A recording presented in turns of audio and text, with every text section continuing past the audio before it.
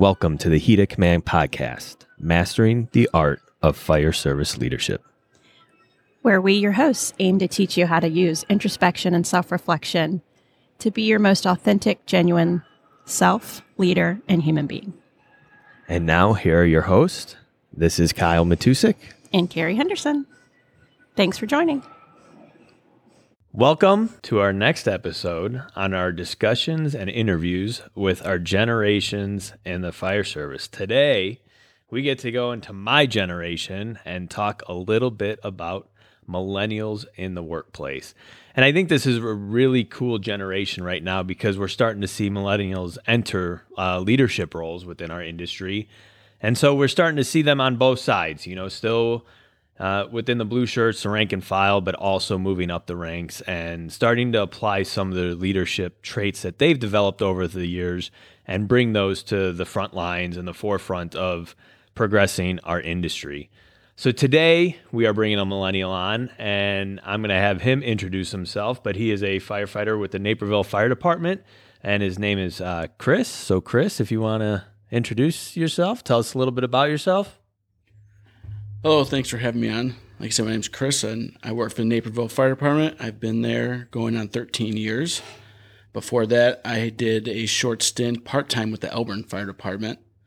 With the Naperville Fire Department, I'm pretty much involved in everything. I'm on our hazmat team, technical rescue team. I lead our cadet program. I help proctor the CPAT tests.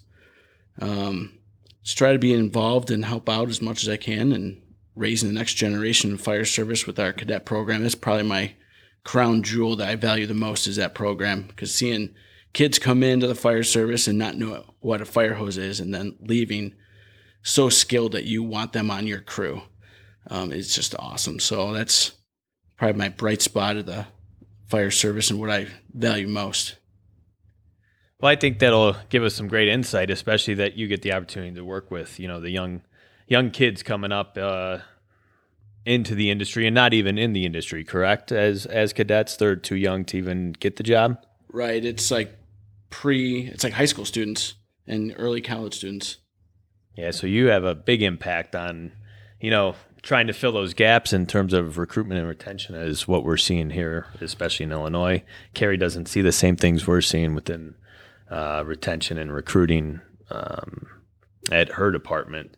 So that's pretty exciting. And you're also an acting officer, correct? Yeah, I'm currently assigned to our Station 1 as the acting officer.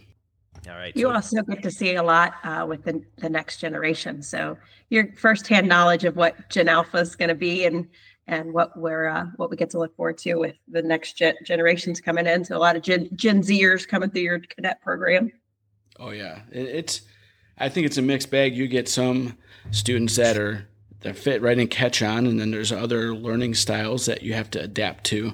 So it really tests your teaching ability and leadership skills to get this next generation up to speed to where we're at. So as we look at millennials, and we always talk about the generalities of millennials and each generation, and we understand that they might not all apply to us, but millennials really are hard on this work-life balance. There was a time where everybody got a participation trophy, for the sports that we played, and how that parlayed into our careers and how that shaped us. So give us a little bit maybe about how you look at leadership, your approach to it, and how you, through your history and your past, like how you came to that. A little with the participation trophies, I find that to be a little funny because I was going through some stuff that I have stored from when I was a kid, and I came up with this bowling trophy, and it said first place. And I was showing my kids that, and they're like, "Oh, that's awesome, you're first." I'm like, "Nah, don't think too much of it," because my handicap was super high, and it pretty much showed up, and we got first place in my group. So, I tend to think negatively of those things, and you have to earn what you get. I'm just not one that, like the helicopter parenting type thing with those aspects. I'm of a different mindset, not your, atypical millennial. The one with the old soul, work hard for what you get, earn what you get, and don't be happy with getting handed something. Mm-hmm. And then, Sorry, Kyle. It's been interesting. Every person that we've interviewed for each generation, we've come in pretty hard on like, all right, you're a baby boomer. You've got to be these things. You're Gen X.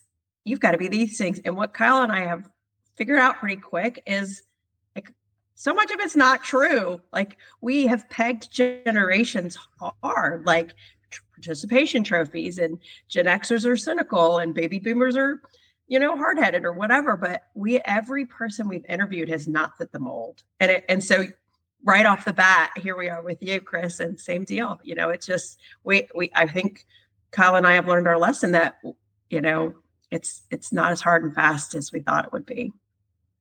Yeah. And, as we continue down this, it's almost like we need to stop the conversation across the board, not industry-wide, countrywide, whatever, on generational differences. Like that conversation needs to end. And it's almost, how do we meet younger people where they're at and then tell them why we are the way we are?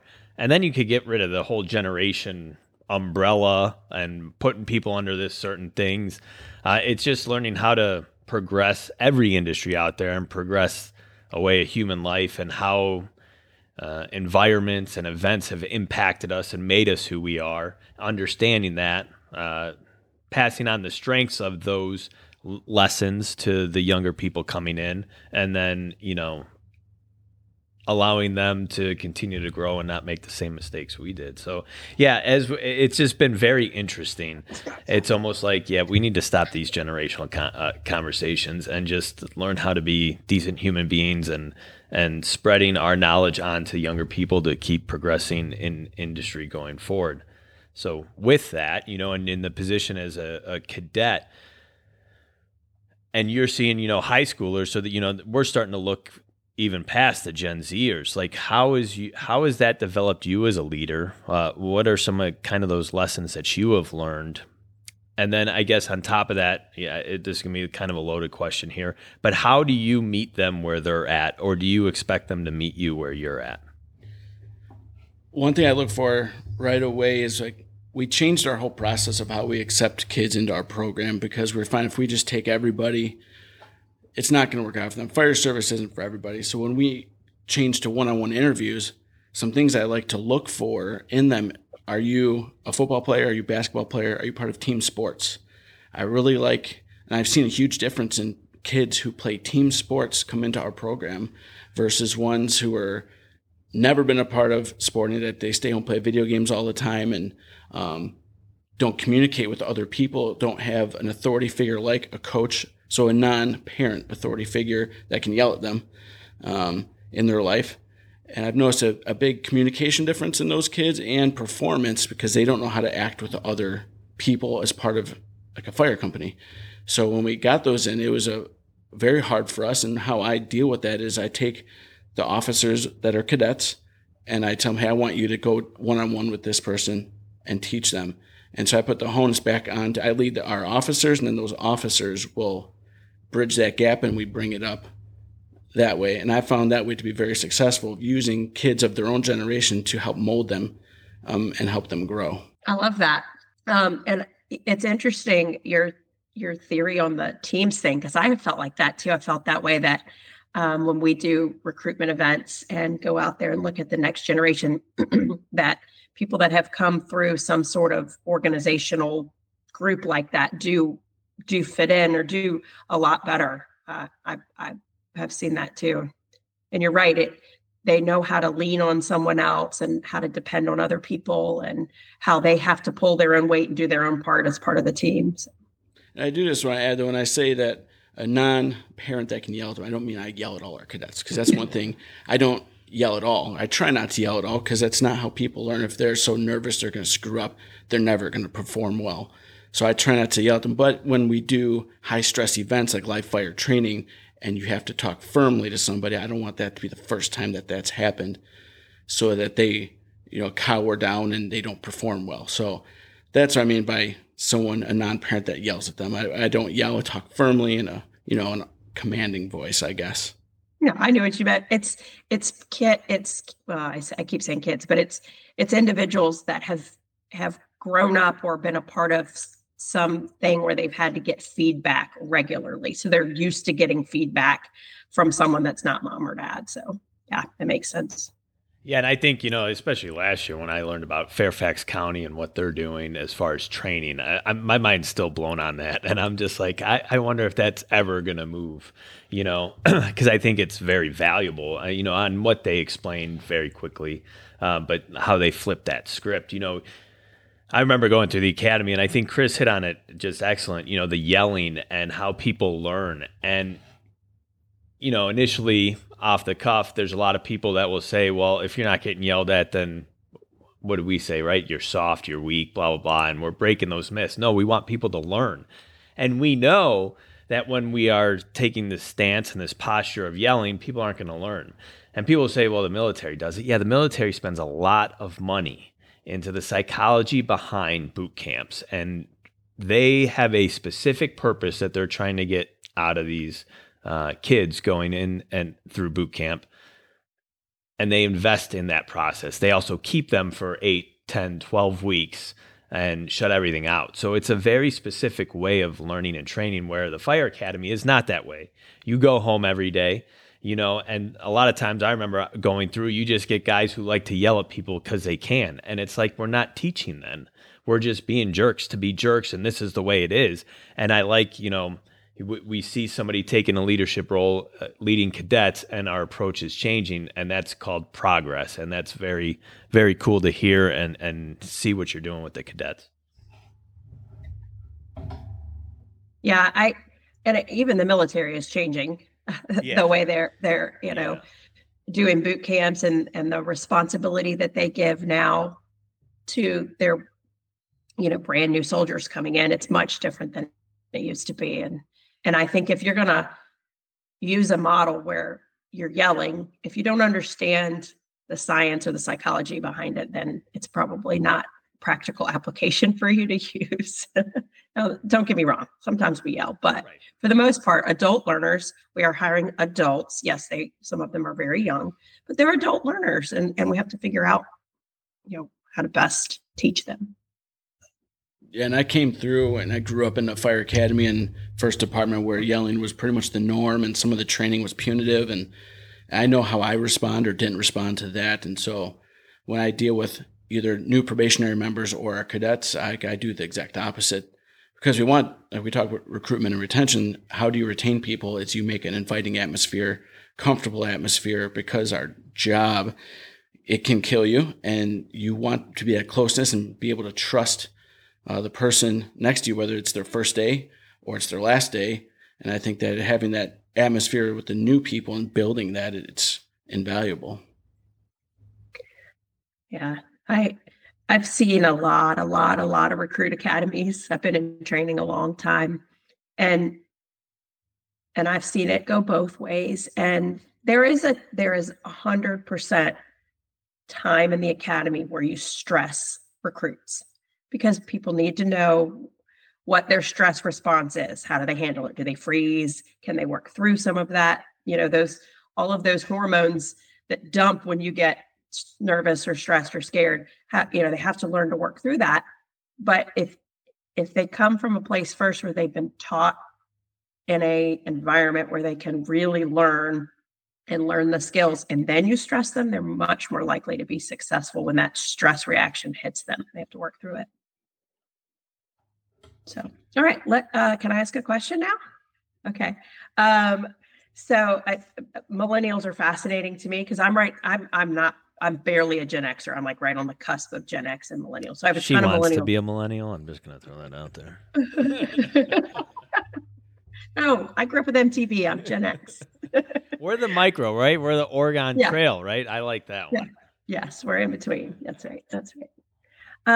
So there's lots of questions that I have for you, but one thing I was thinking about is I read that millennials probably were the first generation that wasn't as interested in, like, the primary goal in probably most baby boomer and Gen X was like advancement, like got to advance, got to climb that ladder, where millennials started hey, I want to do something for the greater good. And I've heard some parts of that, I think, is what you've been saying, like you're working with these cadets and you're doing all these things to be involved in your department. And it sounds like maybe that's probably a quality of yours, is just having the opportunity to contribute to the greater good. And maybe your first priority wasn't advancement. It was do all these other things, and advancement's great and it's rewarding, but like, how do you feel about that? You have to agree a little bit. When I first got hired, our training lieutenant his name was George Highland, and he was, I think, just promoted to lieutenant shortly before that, maybe within a year. And he had some years on, and he told me, and something that stuck with me, is that he wanted to wait until he had at least 10 years on the job before he tested to get promoted. One, it does a couple of things. You get to learn about the city, learn everything about the fire department, you hone in your skill, and then it also gives you credibility with the other guys. Because for us, you can test once you have 5 years on. So if you are 5 years, you test, maybe do really well, you get promoted, but you're just got hired like in 5 years. That's your beginning. So why would someone want to work for an officer that only has 5 years and is viewed as a kid almost? So I took that and let's work a while until you get promoted. Learn your job, learn your skill, build trust with your members, build credibility with your members that you're working with, and then look for advancement. One thing, my dad, who was also a fireman, he was a lieutenant, and he tried to be attested for battalion chief and chief. And he told me that always try to achieve the highest level of success you can. And so I interpreted that initially as, well, I better get promoted. And then I looked back at that and I'm like, well, maybe I need to be a really good blue shirt, a really good backstep guy, or a really good engineer before that is something, being an officer is something I should do. So I took that to heart and I worked really hard, and I feel very confident in my firefighting skills, my engineer skills, paramedic skills. Now I'm probably an okay paramedic. I haven't been on an ambulance in a while, so I would not call 911 expecting me to show up. I say that tongue in cheek, but it's what you practice. And so yeah, that as far as advancement, I felt like I had to earn that more versus something that would be because I have X amount of years on, I should be entitled to me. And that's how I feel about promotion and seeking that out. Good stuff. Super, super, super well said. Yeah, we asked us. I asked the question a little bit differently to our baby boomer and Gen X, but I did ask them about how did they feel like about seniority? Like should seniority count a great deal towards promotional process? And that you're kind of alluding to that. Like, no, it's all the other stuff. It's all the other stuff you put in other than just being here X number of years. And we did ask our baby boomer and our Gen X about work-life balance. How do you manage your work-life balance? What does that look like for you? That's a really tough one. Again, looking back, and I learned from, like we all do, learn from watching our parents and having a father who's in the fire service. I look back and try to model myself after him to a point. He did his shift A and then he would go work. He worked for Kmart for a real long time. So he worked there on his days off. And then when that career ended, he worked in the fire prevention bureau. And so he was always working and he was never home. And some people can look at that as, oh, he didn't want to be home, didn't want to be a part of us. And he loved the fire service, wanted to be in on that. But it also afforded my mom to be able to stay home with us. So I look back and like, well, that's awesome that he sacrificed that for us. But it's not exactly the roadmap I'm trying to take. Like, I like my time off. I love it. And I know a lot of guys of the millennial generation do like their time off. They like to travel. A lot of my friends I see traveling way more than I do. But as far as work life, it's super tough, especially being part of the cadet program.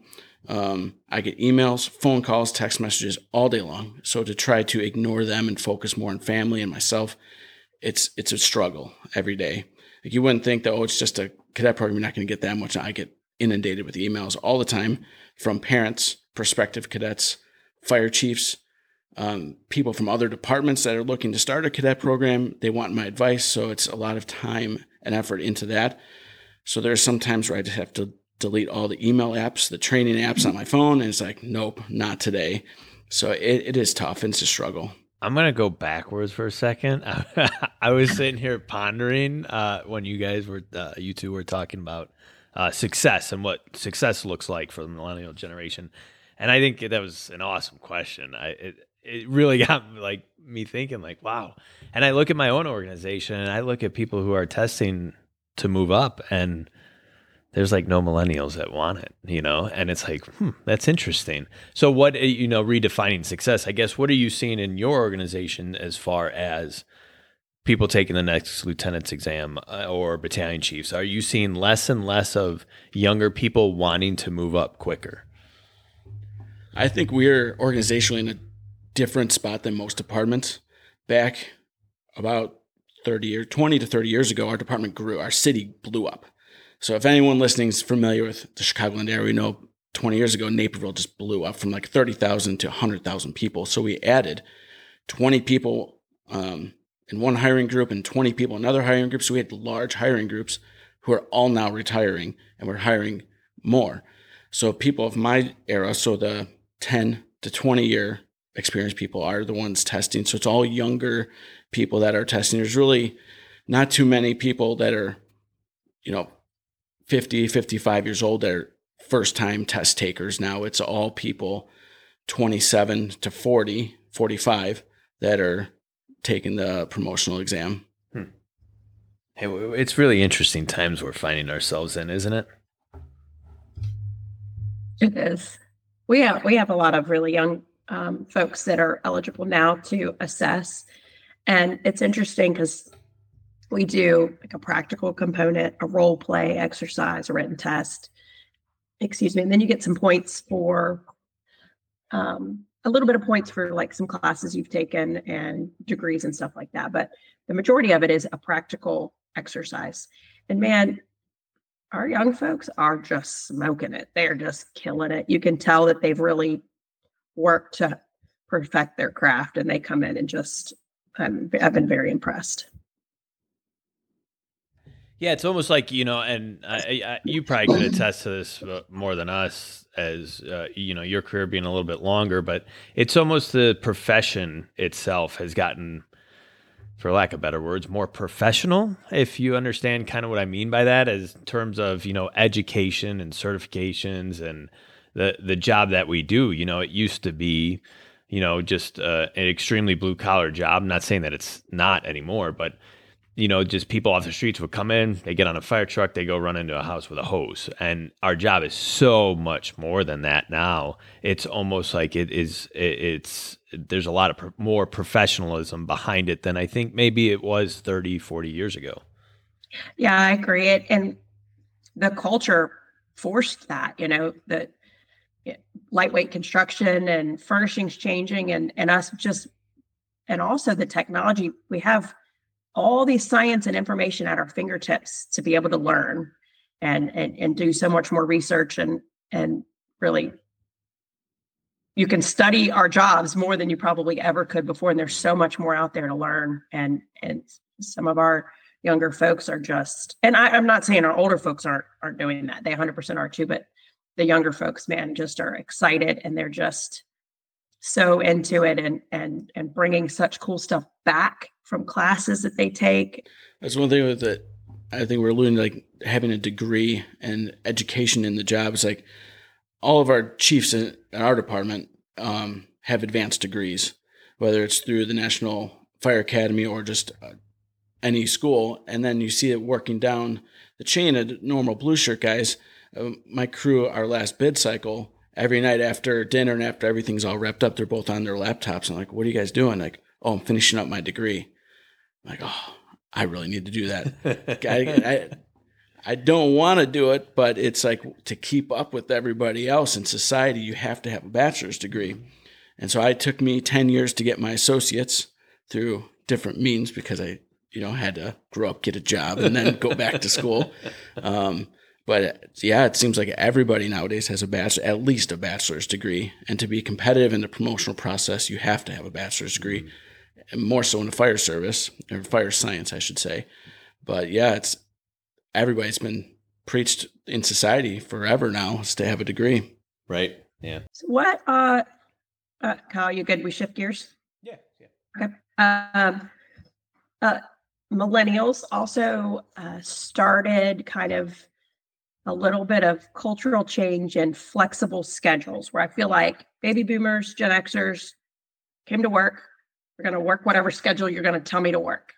And I think millennials have figured out that there are other options out there. So, I say this line all the time, like, why would you work Christmas and your kid's birthday every year for the next 20 years when you could work in the Bahamas on a boat on your laptop, right? But millennials kind of first got into that, like, flexible work schedules. And I know it's really hard in the fire service to come up with a shift schedule other than what kind of we have, because we have to staff trucks. We have to, we have to be there for our citizens. But what is your thought on like different work schedules or like different shift stuff? That has been a topic of conversation we've had around the firehouse. We do have like a very unique schedule. I love it. Kyle and I were talking before we started recording here about working a 5-day work week. And I'm like, I can't do that. Like, I love having my 2 days off. Other schedules, like I've heard, I know our city here in Elburn, they're going to be moving to a 48-96 schedule. I'm like, well, I can't work 48. I'm getting too old for that. Being a young millennial, getting too old for a 48-hour shift. But when you're running all night long, it kind of wears on you. But schedule-wise, I think our schedule is awesome. I know other busier departments, they'll run, day shifts and then night shifts and then switch and all that. And I don't know, I guess it's all what you're used to. To work in a boat in the Bahamas on a computer sounds awesome. Maybe one day. And I tell my wife all the time, I wish I could work from home. I hear all these people working from home. Just send a fire engine over here. I'll drive it all the way out there.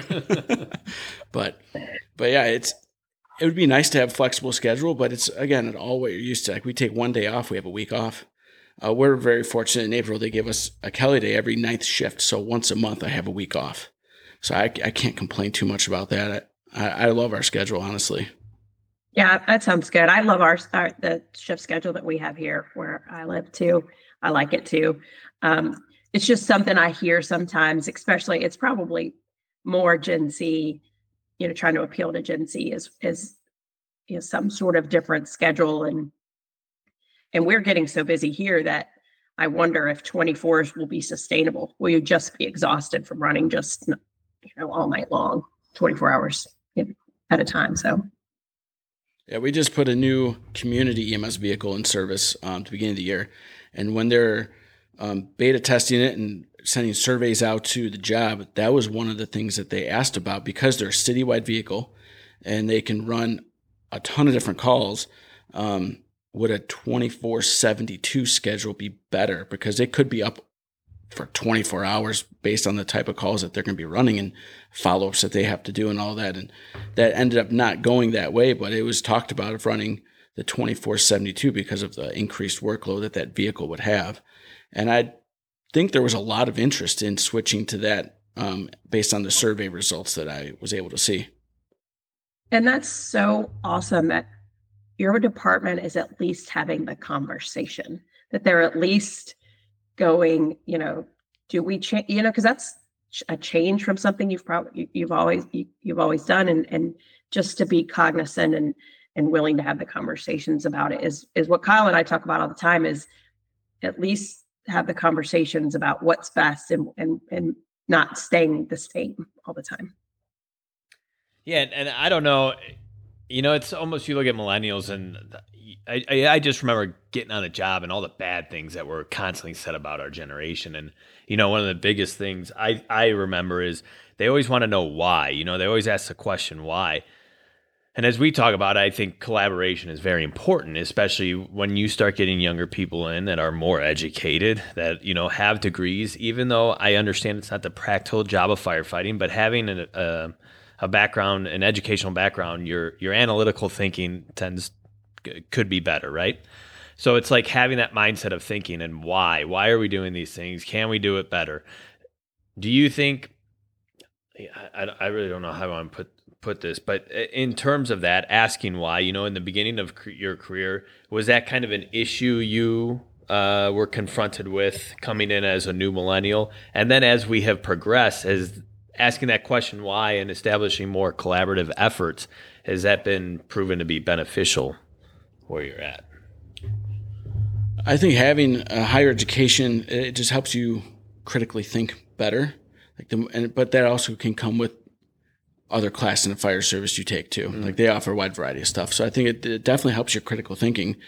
And one thing that I'm a huge hands-on learner. I don't like to sit. I don't like PowerPoints. I hate PowerPoints.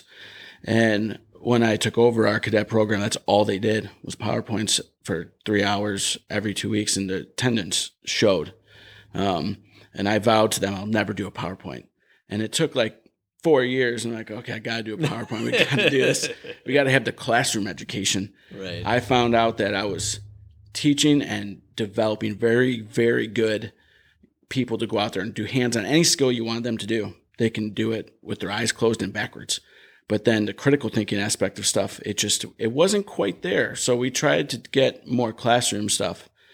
Maybe it's just not my forte, which is why it didn't 100% work out. But I feel that there has to be a dichotomy there, the practicals versus the classroom stuff, to really hone in your skill and develop not only as a firefighter, but as a person and all of that.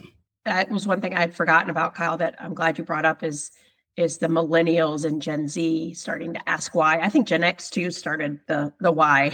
Yeah. Why, and maybe not as much, but involve me so I can understand better. And I wonder if when Gen Xers started to ask why, millennials started to ask why, did it cause heartache because we didn't have good answers? Right. It's like, it was, this is because of how we do it, right? So the why, we weren't mad that you had all these questions. We were mad because we didn't have the answers to why we were doing things the way we were doing, or maybe it was the people before us. But yeah. Well, one thing I've come across, and maybe it's just the people I was dealing with, but it could be in general, is like when you have an officer and you go, well, why did you do that? That can be taken one of two ways. One, if you're like, oh, you want to learn why I did this? Okay, come here. Let me show you how it is. Or it could be like, are you second guessing me? Why are you asking why? And I'll tell my officer, like when I go there, I'm going to ask you why. Don't take offense to it. It's because I'm learning. I'm an acting officer. I want to be an officer one day. Not only do I want to be an officer, I want to be a good officer. So I'm going to ask why all the time, to the point where you tell me to shut up. And that's what I do. And I've been very, very fortunate to have good officers and good leaders to be mentored under, that asking why was never a bad thing. It was highly encouraged. So that's what I always tell our new guys and our cadets, is like, please, if you don't understand anything, ask why. I'm not going to take offense. It's a great opportunity to teach you why. So I do think asking why has had a bad name to it, and because people feel that they're being second guessed when it's just not the case. Yeah. And I love that you were cognizant enough to tell your officer, hey, this is why I'm asking it. So then he's, his guard is down. Like, oh, okay. You're not second guessing me, and you're just, asking to know and to learn. And so for you to take that approach helps the officer too, not immediately get defensive. So that's good stuff. Through all our interviews, it's been cool because you kind of see the progress, right? Like it's, and how the progress has happened. Because now, and you could correct me if I'm wrong, if your cadets ask you why, they don't need to preface with, hey, it's because I really want to know and I'm not second guessing you, right? Right, that's correct. Yeah. Right. So, you see how he could see it a later generation being like, hey, I got to approach this correctly, because if I don't, it's going to be misconstrued, and it's going to be looked at as me being aggressive, and they're going to get defensive, shut down. So this is how I have to approach it, which, great job. But then when I'm in that role, in that leadership role, you don't need to preface with that. I got it. If you ask why, I'm going to give you an answer why, and I'm not going to take offense to it. So it's just cool how we just could see and illustrate how everything just continues to progress in a good way. So awesome. Yeah. And I think when I can remember when I was in the fire academy, as a young Gen Xer back in the day at the fire academy, and sometimes I would ask questions, but a lot of times it was like, I don't want to seem stupid, and I don't want to ask a dumb question, because there wasn't a big culture of asking questions yet. And so I wouldn't ask, and then I wouldn't be quite sure how to do something or what we were supposed to be doing. And then I'd get yelled at, and they'd be like, why didn't you ask? It's like, well, you really didn't want me to ask. It wasn't really set up that way. So yeah, and we have evolved. Oh yeah. Yeah. One thing in terms of asking questions is when I was first getting all my certificates to take the lieutenant's test, we had to take the company officer handbook. I was one of the first ones on our job to do it and go through the whole thing. And I was doing shadow officer time on our engine, and we got a fire alarm. And so we're going, and a truck company was coming with us from a different station. And so we get there, and ADS is there. They're just working on the alarm, forgot to take it out of service. I'm like, okay, I know I need to return the truck because we don't need them. It's not a fire, not an emergency. And I turned to my officer, I'm like, Brandon, what do I do? I had no idea what to do. So I had to ask him, and I tell all the new people, pay attention to the rank above you so you can learn, ask questions, ask that why question of, okay, you return them. This time you can take an alarm out of service. This time you cannot take it out of service. Like, why are you doing that? What is your methods behind what you're doing? And I found that experience on the scene of a call to be very humbling because I hadn't asked too many questions, or when I'm riding backwards, like we like to call it riding stupid because you can zone out and play games on your phone and do whatever. Like riding backward, anytime I'm backwards now, it's a job shadow day. I pay attention to what the officer's doing. I pay attention to what the battalion is doing so that when I'm required to do something, I don't have to ask, I can do it, think ahead to what the needs of my officers are. And I try to portray that to all of our new hires as well. So good. So good. Kyle and I talk a lot about like introspection and like figuring those are words everyone can live by right there, I think. I want to hit on real quick, Kerry. I don't know if you had anything else, but I want to hit on the independence or being dependent, because we hit it on with both the other generations, and it'd just be cool to get your opinion on this, Chris, and just seeing where everybody's at. But as far as, your career and your professional development and all this, we look at baby boomers and Gen Xers, and they were very independent generations. And even that crossover micro generation of, in between Gen X and millennials, kind of the same thing. Latchkey kids go, you just had to be home by the time the lights were the street lights went on, and you were left to your own decisions and own will without any direction, which enabled a lot of dependence. But as that started to shift, we started losing some of that independence in early childhood, which I think is a good thing. But then people started becoming more and more dependent. So kind of what are you seeing in the cadets as far as being more dependent on needing that strong leader mentor? They're not going to be so self-motivated. You have to apply some of that. And then you personally, like, what's your stance on kind of that independence growth versus having a strong leader mentor in your life that can help guide you? As far as it goes with our cadets, I think there is there's not a consensus. You can't blanket statement all of them. I have some that show up an hour to 2 hours before our meetings to get everything set up. They're very motivated to do stuff. Then I have other cadets that show up 5 minutes before and hope that somebody set their gear out for them. So there is a difference in kids or young adults that their motivation level is different. For myself, when I grew up 1st through 8th grade, I was homeschooled and then went to a public high school. And so as far as book learning, for me, I'm a very independent learner. I'd rather study by myself and do things by myself. When it comes to practical stuff, I would rather have a partner and be dependent on someone else. Hey, let's work through it together. But as far as like studying and book work, I know when we have our promotional testing, there's study groups that get together. I never participate with them. I'm very independent in like that style of learning. But as far as this next generation coming in, I can see some are very good independents, some are very good leaders, and then there's others that need that external motivation to get things done. One thing I was a huge listener to is David Goggins. I'm sure a lot of people are familiar with him. And one thing he spoke on that really hit home with me, because I was big, I may not look like it now, but I ran a lot of half marathons and a lot of races, obstacle course races. And I always had to have my earbuds in, always had to have music and listen to that. And one thing he said was like, well, what if your phone dies? Or what if your headphone batteries die? What are you going to do then? You're just going to stop?